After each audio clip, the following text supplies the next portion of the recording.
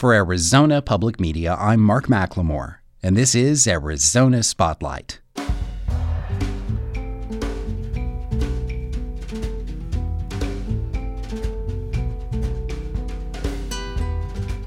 Coming up, to help prepare you for this weekend's Tucson Festival of Books, stay tuned for a series of interviews with some of the festival's standout guest authors, including Linda Valdez, Jimmy Blackman, Diana Gabaldon, and Dan Falk.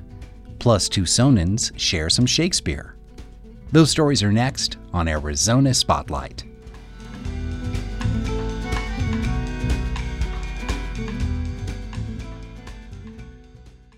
Tucsonan Linda Valdez has been studying Tucson and Arizona politics for decades. As a columnist for the Arizona Republic, she often explores and weighs in on the federal and state debates about border and immigration policy. But she hasn't revealed her personal experience with those politics until now in her new book called Crossing the Line. Andrea Kelly spoke with Valdez about the book, which is a memoir of her marriage to Sixto Valdez, a man from rural Mexico who moved to the U.S. to be with her. Linda, you married a man you knew for 10 or so weeks, and during that time you lived in two different countries, although you were able to visit each other at the border. How did you take that leap of love and that leap of faith?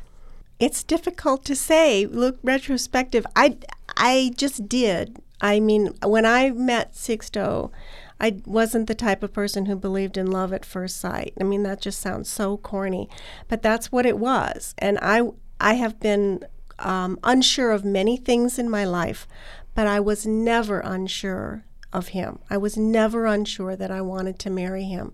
We got married 2 weeks after he crossed the border, and that was 27 years ago. You start the book with a vivid description of a scene of life in a rural town in Mexico. You've also said in the book that you're a Midwestern. You're a girl of the Midwest who eventually moved to Arizona. How did you get used to a life with Mexican in-laws? And did you even speak Spanish when you met? I didn't speak much Spanish when I met Sixto, and he didn't speak much English. We spent the first year of our marriage carrying around a Spanish-English dictionary, which we literally wore out that year. He learned English much better and faster than I learned Spanish. I'm still not a very good Spanish speaker. It was an adventure. It took about a little over a year before we could go to Mexico because we had to get his papers. We had to get his green card before we could go back to Mexico and meet his mom. And I was very nervous about that. I had no idea. I spent the whole time down there figuring out, my little Spanish phrases, what I was going to say, none of which was needed because when she came rushing out of the house, she just embraced me and that was it. I was a member of the family just that easily. My mother-in-law was a wonderful person. She was an amazing woman. She got married when she was 14. She had 14 children, all of which she raised to adulthood in a house with a dirt floor. The house was built of cactus ribs and mud, the house my husband grew up in. The first house I saw, there was part of that house remained and part of it she was already rebuilding with cement and block. And over the course of the next few years, we helped her rebuild her house. But it was a challenge. The first time I tried to blow dry my hair, there was no place to plug in my blow dryer. There was a very tiny mirror that I couldn't see anything. You really learn a lot about yourself when you try to make do without plumbing. I can tell you that. This is not your first book. The other book that you've written is largely a nonfiction book. You're also working on another nonfiction book. So what about the writing process, writing a story that's personal versus writing a story that's nonfiction about someone else that's more research-based? Well, what I tried to do with this book was I wrote it more in the style of a novel. I wanted to tell a story. I didn't want to make it a political book or a preachy book. Of course, it follows the facts, but I tried very hard to make it an easy book to read and a book about people and emotions and relationships. It is a different process than writing other types of nonfiction books. It's fun. It's a fun process. I think, I might like to try fiction sometime when you really can throw off the bonds and do whatever you like. But it's because it was my family and because I wanted it to be accurate, there was still that link with the nonfiction style. You also spent a very big part of the book describing your first visit to Mexico with your husband, how overwhelming it was to be absorbed into such a huge family, a rural life, the language barriers. Why did you give that visit such prominence in the book aimed at an American audience? Well, because I think that's when I started to really learn what it was all about. One of the things that was most surprising to me, and it shouldn't have been, but when we returned to his village, it was like this huge embrace of him and of me too. I mean, they didn't judge me. I was welcomed as he was, but I realized how much he had given up and how much that community worked together and supported each other, and how much there was for him. And I think that's something that a lot of Americans don't realize when Mexicans come here, or when any immigrant comes here, is what they've left behind, what they gave up. And the assumption is it's always better here. But there was that realization for me of what a rich, rich life he had left behind to come to the United States. You write in a way that seems self-conscious to me in parts of the book, with a concern about perpetuating stereotypes, whether they are stereotypes about Mexican culture and people or American culture and people. Is that something you've always paid attention to, or was it heightened now that this is a public narrative? I think it's something that I consciously tried to do, was overcome both of the stereotypes. I mean, I do write about my own family in there as well, and my mother also met Sixto's mother. They had several meetings, and they were very similar people, even though they had very different backgrounds. And I think I wanted to overcome the stereotypes as much as possible and get beyond that to see who the people are and how really similar, in many ways, at least those two women who came from completely different backgrounds. I think it's important to integrate the new immigrants here, and it's important for us to realize how we're seen by other people. Linda Valdez is author of Crossing the Line. Thank you so much for sharing some of your story with us today. Thank you very much. That was author Linda Valdez talking to Andrea Kelly about her memoir, Crossing the Line. Valdez will be at the Festival of Books in the Author Pavilion West on Saturday, starting at 12:15 p.m. Author and war veteran Jimmy Blackman says life and death are two of the hardest subjects to write about. He's experienced both. Tony Perkins spoke with him about how he reconciles the difficulty in his new book. Some would say it's medicinal, and I guess to a degree it is, to relive it, to talk about it. And I think to a degree it helps some of us. Jimmy Blackman was a U.S. Army officer during the first year of the war in Afghanistan. His book, Pale Horse, Hunting Terrorists and Commanding Heroes with the 101st Airborne Division, is the first combat action account written from a helicopter pilot's point of view since the Vietnam War. You know, there were tears, and it was a challenge, but it needed to be told, and I think the American people need to know it. Like I said, from the inside view,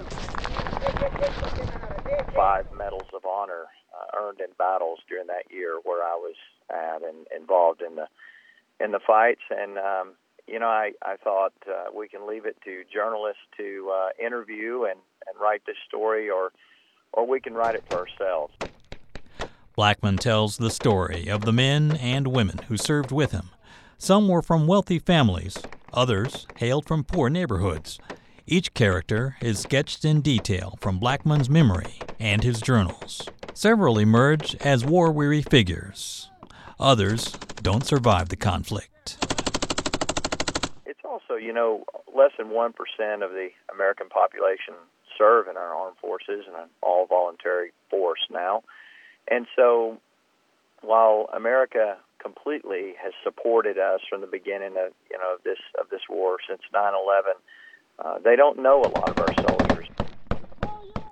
Blackman says investigative journalist and best-selling author Bob Woodward told him his perspective serves a greater purpose. And he said, Jimmy, it broke my heart amazed. I was in tears reading some of this stuff, and I said, well, good, because it ought to be tough to go to war. You know, it ought to be hard to make these decisions from a perspective of our nation, committing to war. And I think it makes it more difficult if people read things like Pale Horse and they see the price of war, the true price that America's sons and daughters pay. Blackman estimates he did countless hours of interviews with soldiers after their service was finished, discussing their fears, doubts, and anxieties. He says the stories told in Pale Horse show that the men and women he served with were, in so many ways, literally the kid next door. According to Blackman, he didn't write the book to etch a footnote in history about something he did. He says he wanted to ensure that a handful of Americans whose history would otherwise have been ignored would be remembered instead. Blackman says he's developing a follow-up to Pale Horse. He wants readers to continue to understand the balance between the tragedies and triumphs of the war in Afghanistan. He promises to reveal the connection between the battles he fought and the new terrorist threats challenging the world now in Syria and Iraq. Jimmy Blackman is among the authors attending the Tucson Festival of Books this weekend. He'll be one of the panelists discussing stories from World War II, Korea, Vietnam, and Afghanistan, and their connection with cultural history on Sunday morning. He'll also talk about his book Pale Horse and sign autographs of his work later Sunday afternoon. I'm Tony Perkins for Arizona Spotlight. New York Times bestselling author Diana Gabaldon's Outlander series has sold more than 26 million copies and has been printed in 23 languages around the globe. Her novels have also been adapted into a Golden Globe-nominated television series. Next, Julianne Stanford talks with Diana Gabaldon. Gabaldon's first novel of the Outlander series centers on Claire, a World War II combat nurse just after the end of the war. When she and her husband Frank travel to Scotland on their second honeymoon, Claire inadvertently time travels back 2 centuries. She finds herself in a period of unrest between England and Scotland that eventually leads to a bloody uprising. It's in this time that Claire falls in love with a Scotsman by the name of Jamie Fraser. There are many elements in the books: time travel, romance, bloody battles, a plot to overthrow a king. There's no easy way to put Outlander into one genre, and that's one of the reasons why it's so popular. Author Diana Gabaldon says there's something for everyone in her novels. What they are is adventure stories primarily, but adventure stories with a really strong moral center and a lot of what you might call philosophical questions hovering around the outside. Before Gabaldon decided to try her hand at writing fiction, she already had a distinguished and well-established career in biology. She was a professor at Arizona State University and the editor of the scholarly journal Scientific Software Quarterly, in addition to having 3 small children, all under the age of 6. She says it was, chaotic. There's no strategy to balancing exactly other than setting priorities. I mean, your family does come first. You can't just tell a toddler whose diaper needs to be changed that, he's going to have to wait till you finish your chapter. I mean, you change the diaper and then you come back to what you were doing.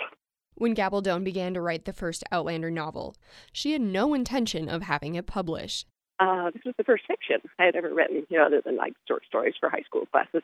And so I said, I need to write a book in order to learn how, to figure out what it takes in terms of mental commitment and daily discipline and organization and so forth to actually write a book. And then once I know that, I can decide whether I want to do this for real. Maybe it's a reason why Gabaldon's books appeal to so many people. When she wrote it, she wasn't writing it with an audience for a romance novel in mind or a science fiction lover. She wrote it for herself. Well, it's a very honest book. I mean, all of them are. These are real people. I wasn't writing to be published. Therefore, I never at once stopped to think, what would anybody like about this? Had I been writing for a market, I might have thought that, but I wasn't. I was just writing to please myself. These are interesting people. They're facing really entertaining conflicts. Let's just follow this and see what they do. So how did Gabaldon come up with an enduring plotline that has driven a 9-part series, spin-off novellas, and a television show? I, as I say, wanted to write a book for practice, and it didn't matter what sort of book. So I thought about it for a while and decided that for me, probably a historical novel would be the best, because I was a research professor. I knew my way around a library. So I began sort of casting my mind around, thinking, well, what would be good? Florence in the 1500s, Venice, American Civil War. What sounds appealing? Gabaldon found her answer from an unexpected source of inspiration. In this frame of mind, I happened to see a really old Doctor Who rerun on public television. This was one of the old Patrick Troughton episodes. The Doctor of the title is a Time Lord from the planet Gallifrey who travels through space and time, having adventures. And along the way, he picks up companions from different periods of Earth's history. Well, in this really old show, which has to have been made, 50 more years ago, the Doctor had picked up a young Scotsman from 1745. And this was a young Highlander named Jamie McCrimmon, who appeared in his kilt. And I said, well, that's kind of fetching. And I found myself still thinking about this the next day in church. And I said, well, you want to write a book. It doesn't really matter where you said it. The important thing is pick a point and get started. Gabaldon says she then added a female character in the mix to play off all the men by creating conflict and a little sexual tension. So the third day of writing, I introduced this English woman. No idea who she was, what her name was, how she got in the plot, what she was doing there. I just loosed her into a cottage full of Scotsmen to see what she would do. When she walked in, they're all sitting around the fire, mumbling to each other, and they turned around and stared at her and thinking, why, does she look odd? What's going on here? Anyway, one of them drew himself up and he said, my name's Dougal Mackenzie, and who might you be? And without my stopping to think, I just typed, my name's Claire Elizabeth Peacham, and who the hell are you? And I said, well, you don't sound at all like an 18th century person. And so I started trying to beat her into shape and make her talk like a historical person, but she wasn't having any. She just kept making smart-ass modern remarks, and she also took over and started telling the story herself. Gabaldon will now read an excerpt from her first book. To set the scene for you, Claire has just traveled back in time 2 centuries. She finds herself caught in the middle of a skirmish in the forest between a group of kilted Scotsmen and British redcoats. She's accosted by a British officer and then rescued and taken prisoner at the same time by the Highlanders. One of them is wounded, and Claire rushes to tend to him when her nursing instincts kick in. The instant the bandages were tied, the patient tried to sit up. I pushed him flat and put a knee on his chest to keep him there. You are not to move, I said fiercely. I grabbed the hem of Dougal's kilt and jerked it roughly, urging him back down on his knees next to me. Look at that, I ordered, in my best ward sister voice. I plopped the sopping mass of the discarded shirt into his hand. He dropped it with an exclamation of disgust. I took his hand and put it on the patient's shoulder. And look there. He's had a blade of some kind right through the trapezius muscle. A bayonet, put in the patient hopefully. A bayonet, I exclaimed. And why didn't you tell me? He shrugged and stopped short with a mild grunt of pain. I felt it go in, but I couldn't tell how bad it was. It didn't hurt that much. Is it hurting now? It is, he said shortly. Good, I said, completely provoked. You deserve it. Maybe I will teach you to go herring around the countryside, kidnapping young women and killing people. And I felt myself ridiculously close to tears and stopped, fighting for control. Dougal was growing impatient with this conversation. Well, can you keep one foot on each side of the horse, man? He can't go anywhere, I protested indignantly. You have to be in hospital. Certainly he can't. My protest, as usual, went completely ignored. Can you ride? Dougal repeated. Aye. If you'll take the lassie off my chest and fetch me a clean shirt. Gabaldon is currently working on the 9th novel in the series. The 2nd season of the television show will premiere on April 9th. For Arizona Spotlight, I'm Julianne Stanford. Diana Gabaldon will be speaking at 2 ticketed events during the festival. On Saturday at 1 p.m., she'll participate in a panel about screen adaptations. On Sunday at 1 p.m., she'll talk about the world of the Outlander novels and do a book signing. We have a link for the schedule at azpm.org. How did what was going on in the scientific world of William Shakespeare's time influence his creative work? Canadian science journalist Dan Falk thinks he knows, and he'll be at the Tucson Festival of Books this weekend to discuss the science of Shakespeare. Here's Sarah Hammond's interview with Dan Falk. Shakespeare's dramatic works are filled with references to the sun, the stars, and the moon. But as the 17th century dawned, was he aware of the many scientific discoveries being made across Europe? Dan Falk believes the bard likely knew about the science of the day. The dawn of modern science was just kind of beginning in Shakespeare's time. Falk is the author of The Science of Shakespeare. He points out that Copernicus's theory that the planets orbit the sun was published decades before Shakespeare was born, and thus there had to have been awareness. The world was changing, and because Shakespeare is inhabiting that world, it's just kind of in the air, and some of these ideas have some kind of trickle-down effect, and so he's taking them into account as he's producing his works in a way that perhaps we haven't recognized in the past. Falk had already come up with the idea for his book when he was named a Knight Science Journalism Fellow at the Massachusetts Institute of Technology 5 years ago.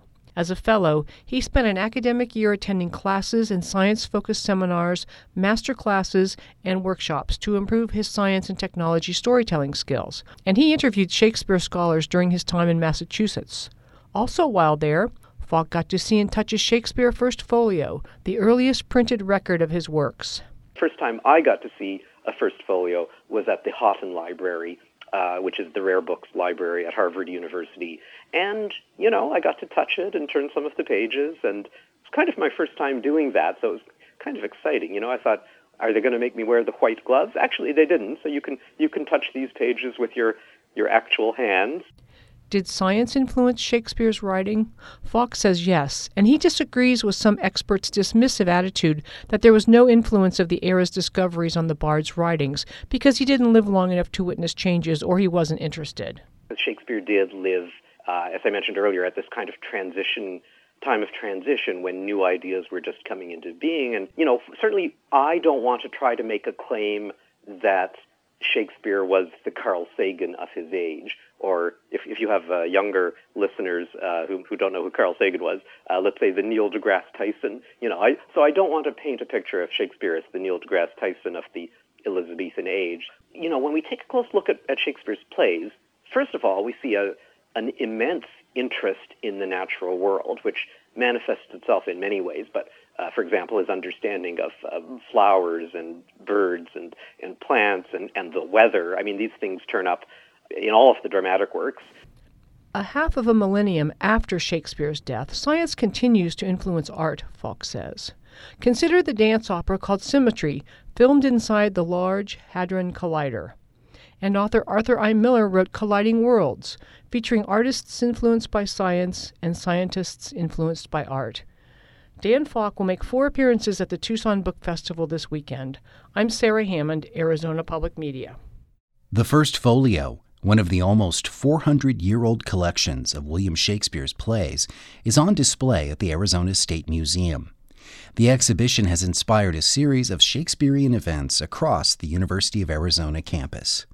One Friday afternoon, I went to 4th Avenue to ask some people there to choose and recite a few of the bard's most famous lines. Hi, I'm Dave Mason, born in Tucson, Arizona, and we're enjoying the weather out here on 4th Avenue today. I'm here to read a quote from Shakespeare. Here it goes. "Repair thy wit, good youth, or it will fall to cureless ruin." And I chose that quote because I think it has a little bit of maybe spiky wit woven into it.